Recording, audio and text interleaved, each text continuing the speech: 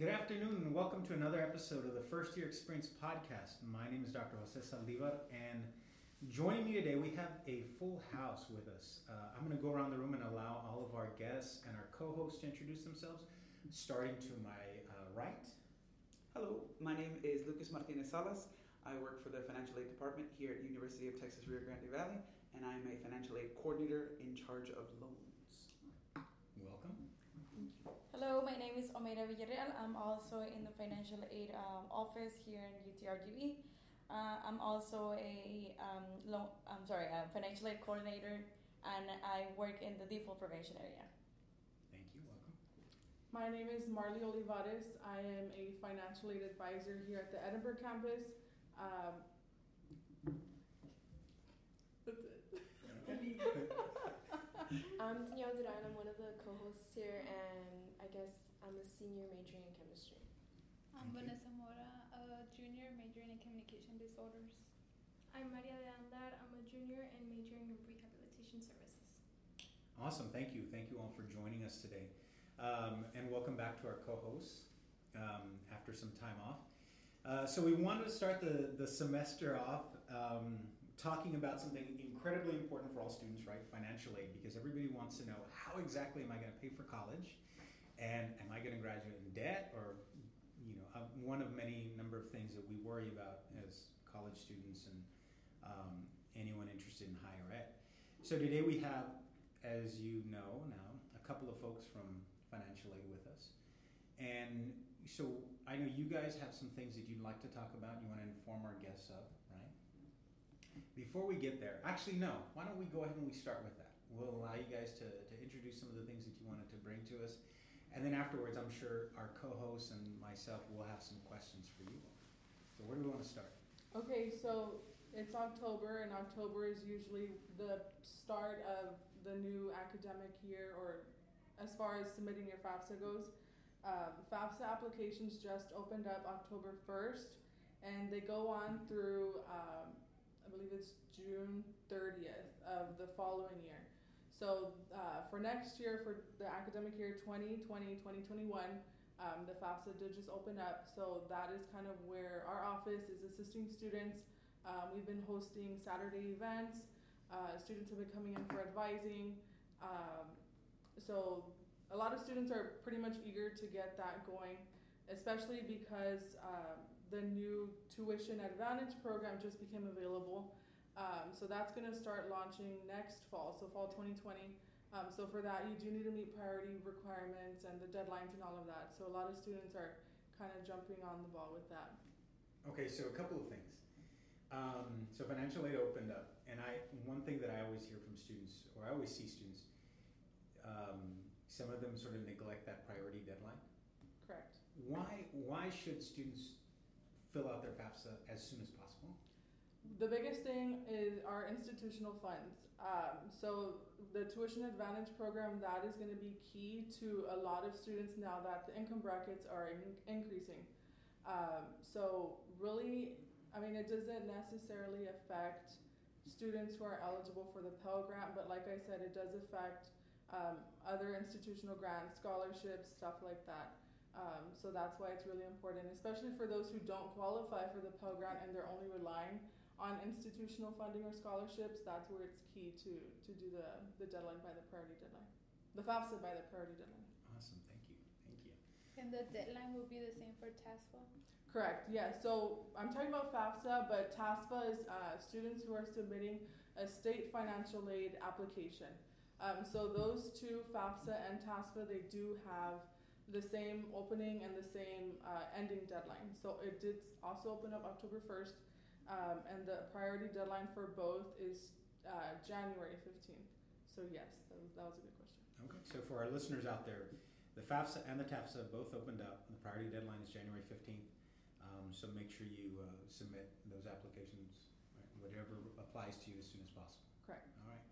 So now you all also wanted to talk about something else that the university's providing for students.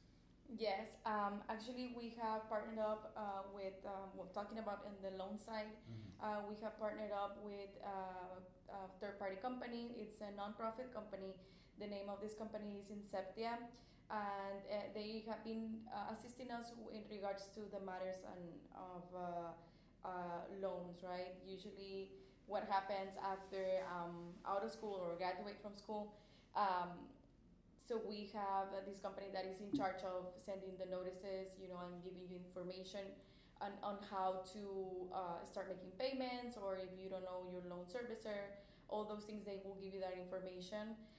But also this company is also providing us with a program that it's called Financial Avenue, which is a financial awareness or wellness program, which has like online. It has an online portal, right? Okay. So in this portal, you get to make your own username, password. There's a access code that we need to use, which we provided to students, and then once they create an account, they can see content like for financial awareness. It's some sort of like a mentor. They mentor students with their financial, to help to achieve their financial goals, not just in school but in life. There's different type of courses, which is like school loan repayment courses, debt and credit monitoring, and also like how to save, things like that. So it's like super easy. They are very interactive. They have videos. They have pictures. A lot of there's a lot of it's very interactive, and they are very short. They have a lot of information. It's not a lot of information, but it's like the key points. Yeah. And we have had already about we just started working with it, and we have about 50 students that have done it, and they have learned a lot. And sometimes they even told me like, oh, I didn't know anything about this or about that, different things, and you get to learn, and even me, because I even work on them, so it's really helpful. So I think that's really cool. I know, when I was an undergrad, I wish I had something like that. I think, and just talking to a lot of our students, a lot of them don't, they see the day-to-day, they don't think long-term, and they don't think about like financial planning and financial goals. And I always remind my students and encourage them to think about saving and think about these things, because we take it for granted, right? And so I think that's a really great idea. I'd say I would ask that maybe after the podcast, if you would send me more information so that I could maybe share it with some of my UNIV faculty, and maybe we can get it into the classes and encourage our students to use it if possible. Yeah. And this program is free? Yes, it's free. You can go to the financial aid or U Central office, and then we have in U Central, there's the U Central lab. We have the brochures there, which contain the different courses, and then you can choose any course. There's an access code, but it comes there, so you can go in and you can take all the courses if you want, or you can just check the ones that you're interested in. But like I say, they are very short, and they really have good content. So I would really encourage students to take a look at that. That's awesome. I think one other thing that I'd like to get back to. So thank you for sharing that information on the modules. So the university is moving to this free tuition. Tell us more about that, because I'm sure, like I get questions from my first year students about it. What does it mean? I had a student ask, does this mean I still have to do the FAFSA? And I said, of course you have to do the FAFSA, right? But maybe just some more information about what does it mean for existing students, what does it mean for new students, and then maybe some of our co-hosts here might have some questions about it as well. Yes, so the tuition assistance program, that one, again, is the magic number is 75,000. So students and parents, as long as they have a combined income of less than 75 or 75 or less, they qualify for that free tuition assistance program. But of course, with a lot of things, there are requirements that go along with it. So the two biggest ones are you have to be enrolled in 15 hours, and you need to have at least a 2.5 GPA. Now, of course, for entering freshmen, they don't have the GPA because they're entering freshmen. So when they apply to the university, they do have to be meeting the admission requirements in order to get it on top of the 15 hours, and of course meeting the income bracket. Now, what's good about the university is that after you take 12 hours, pretty much every class after that is considered free. So if you're wondering, oh, I'm taking 15 hours, it's going to be a lot of money. Well, no, because that last course or the last 3-hour course is technically free, so you don't have to worry about it. It'll be the same price whether you do 12 hours, 15 hours, 18 hours, or if you want to exceed that, then it would still be free. But Crazy, but free. Yes, still, yeah, it would still be free. And also the good thing too is for entering freshmen or students who are entering their first year, they are capped at a tuition price. So I know some students, when they entered, they were being charged a certain amount for tuition. So for that amount, for the next 4 years, you would be only charged that amount, nothing more, nothing less. Of course, if you have a lab, then that'll be a little bit more. And then so on for the next incoming class, you would be capped at whatever that tuition price is. So you won't be expecting any unforeseen increase, in your tuition. So that's also another good thing about that. And the requirements will be the same for people that are transferring from other colleges? So students who might not have been able to get assistance because of the income bracket, but now they're meeting those income bracket requirements. It applies to current students, returning students, transfer students, entering freshmen, anyone. What about if you receive the Pell Grant? Would it still apply if you qualify? Yes, so the tuition assistance is pretty much the last option that students have. So if you're Pell eligible, of course your Pell Grant would be the first grant that you would that would be applied to your tuition. If the Pell Grant is the only grant that you get, then the tuition assistance program would help cover the rest. So what's the difference between the new Pell Grant the new tuition versus the Chief Grant? Because isn't it like kind of similar? It's just the requirements that are different? It is, yes, it is similar in the sense that the requirements are pretty much the same, but the income is increasing a lot. I know about 3 years ago it was at 45,000, then it was at 50,000, now it's at 75,000. So a lot of the students and parents who I would see during advising appointments, they quote, we're too poor, but then we're too rich, so we don't qualify for really anything. Yeah. So now it's giving them the opportunity to qualify for something. Yeah.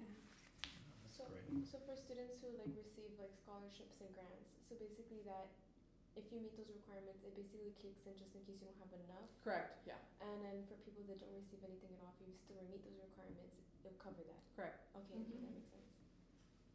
Wow. It's really informative. No, I know this is, and I wanted to make sure we talked about it because it's gotten a lot of buzz. I've seen it all over social media. People have social media.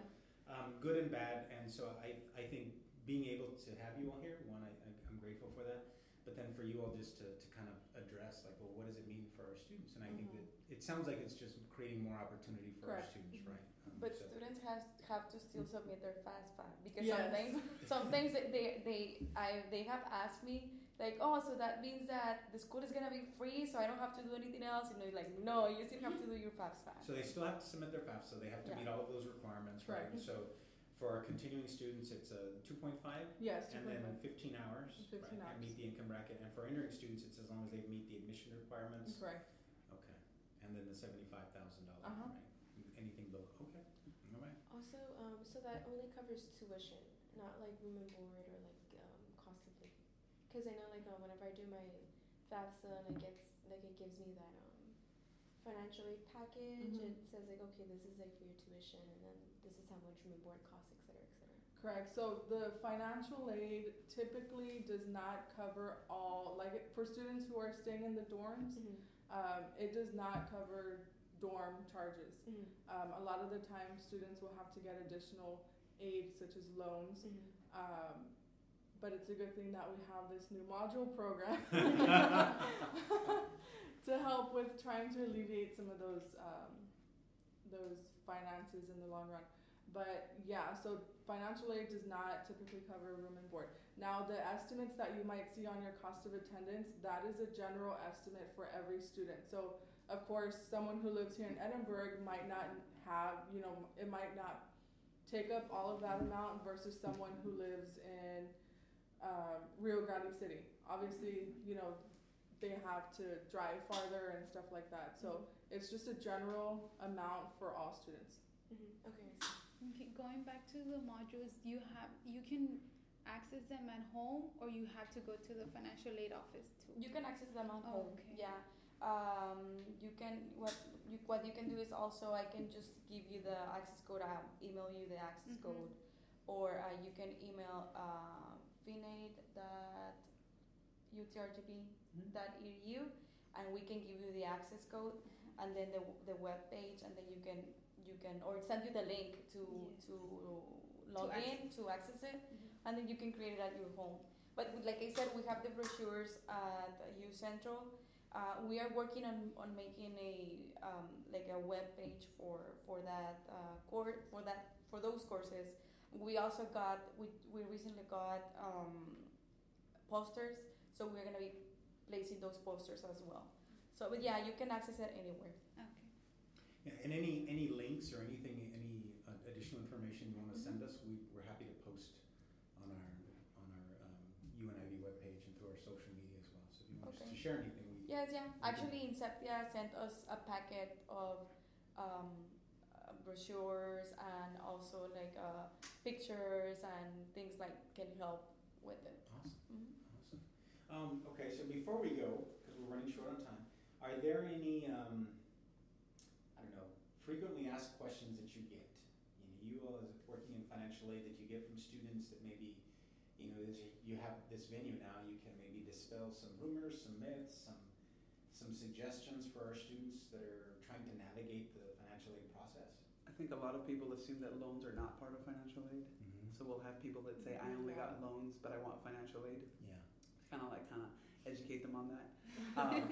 I think one of the biggest things that we've gotten from Inceptia, or what we've learned, is the fact that a lot of students, they finish, they graduate, and they climb up. They get confused, or they get scared about paying their loans. And so with the Inceptia, we're trying to just guide students to say, hey, don't be scared, there's options. We've had a lot of students who are like, you know what, I don't make a lot of money, and that's fine. Your loan servicer has options for you. There's a bunch of things you can fill out to see what you qualify for. Some people qualify for like a zero payment at the beginning as they're kind of getting their footing. So that's one of the biggest things we've been trying to gear people toward. I personally do freshman loan counseling, which, first-time borrowers have to come in and talk to us. They don't automatically get awarded. And one of the biggest things we try to tell them is that loans should not supplement your life. We're going to automatically, like one of the things that all three of us do is we look at what you've gotten. Like, oh, you were awarded so much. Okay, so what do you really need? You need books. What else are you going to do? And whenever we talk to students, we talk to them about fall and spring. So whatever we're going to do, help you in, we're going to make sure we give you enough for both. But that's one of the biggest things we try to mitigate is that loans are not scary. And at the beginning, very much don't take out more than you need. Yeah. Our loans have a limit. They have an aggregate loan limit that you can borrow as a dependent student, as an independent student.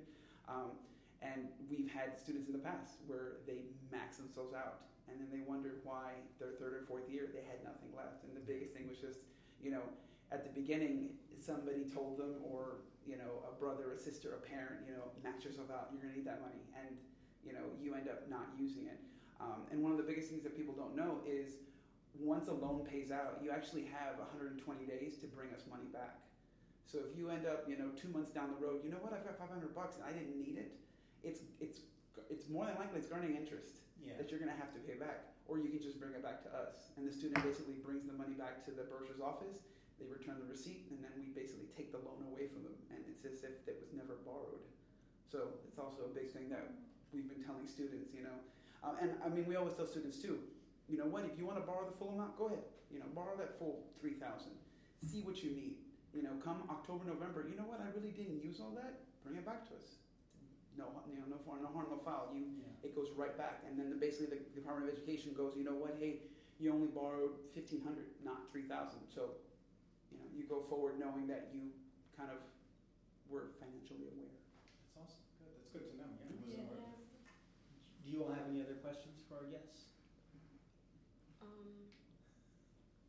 I think like it was like kind of like one of his questions, but there was like a lot of stuff that I didn't know as like a first year student that I know now. So I guess, is there any advice you want to offer first year students besides like extra advice that you guys already talked about? Our Edinburgh campus consists of 2 full-time financial aid advisors, and of course our Brownsville campus has, I guess, 1.5 because one person is full-time, another one kind of does it as needed. But students don't know that we're there to help them. You know, they automatically think we can only go to U Central, and yes, U Central and the call center should kind of be your first target as far as getting assistance. But if there's, you know, something that they might not be able to help you with, we are also in the back part of the office where you can schedule an appointment. A lot of students come in thinking that they're helpless. They don't want to ask for help. But then once they see one of us, they finally understand that, you know what, all I have to do is ask for help, and this is really all it took.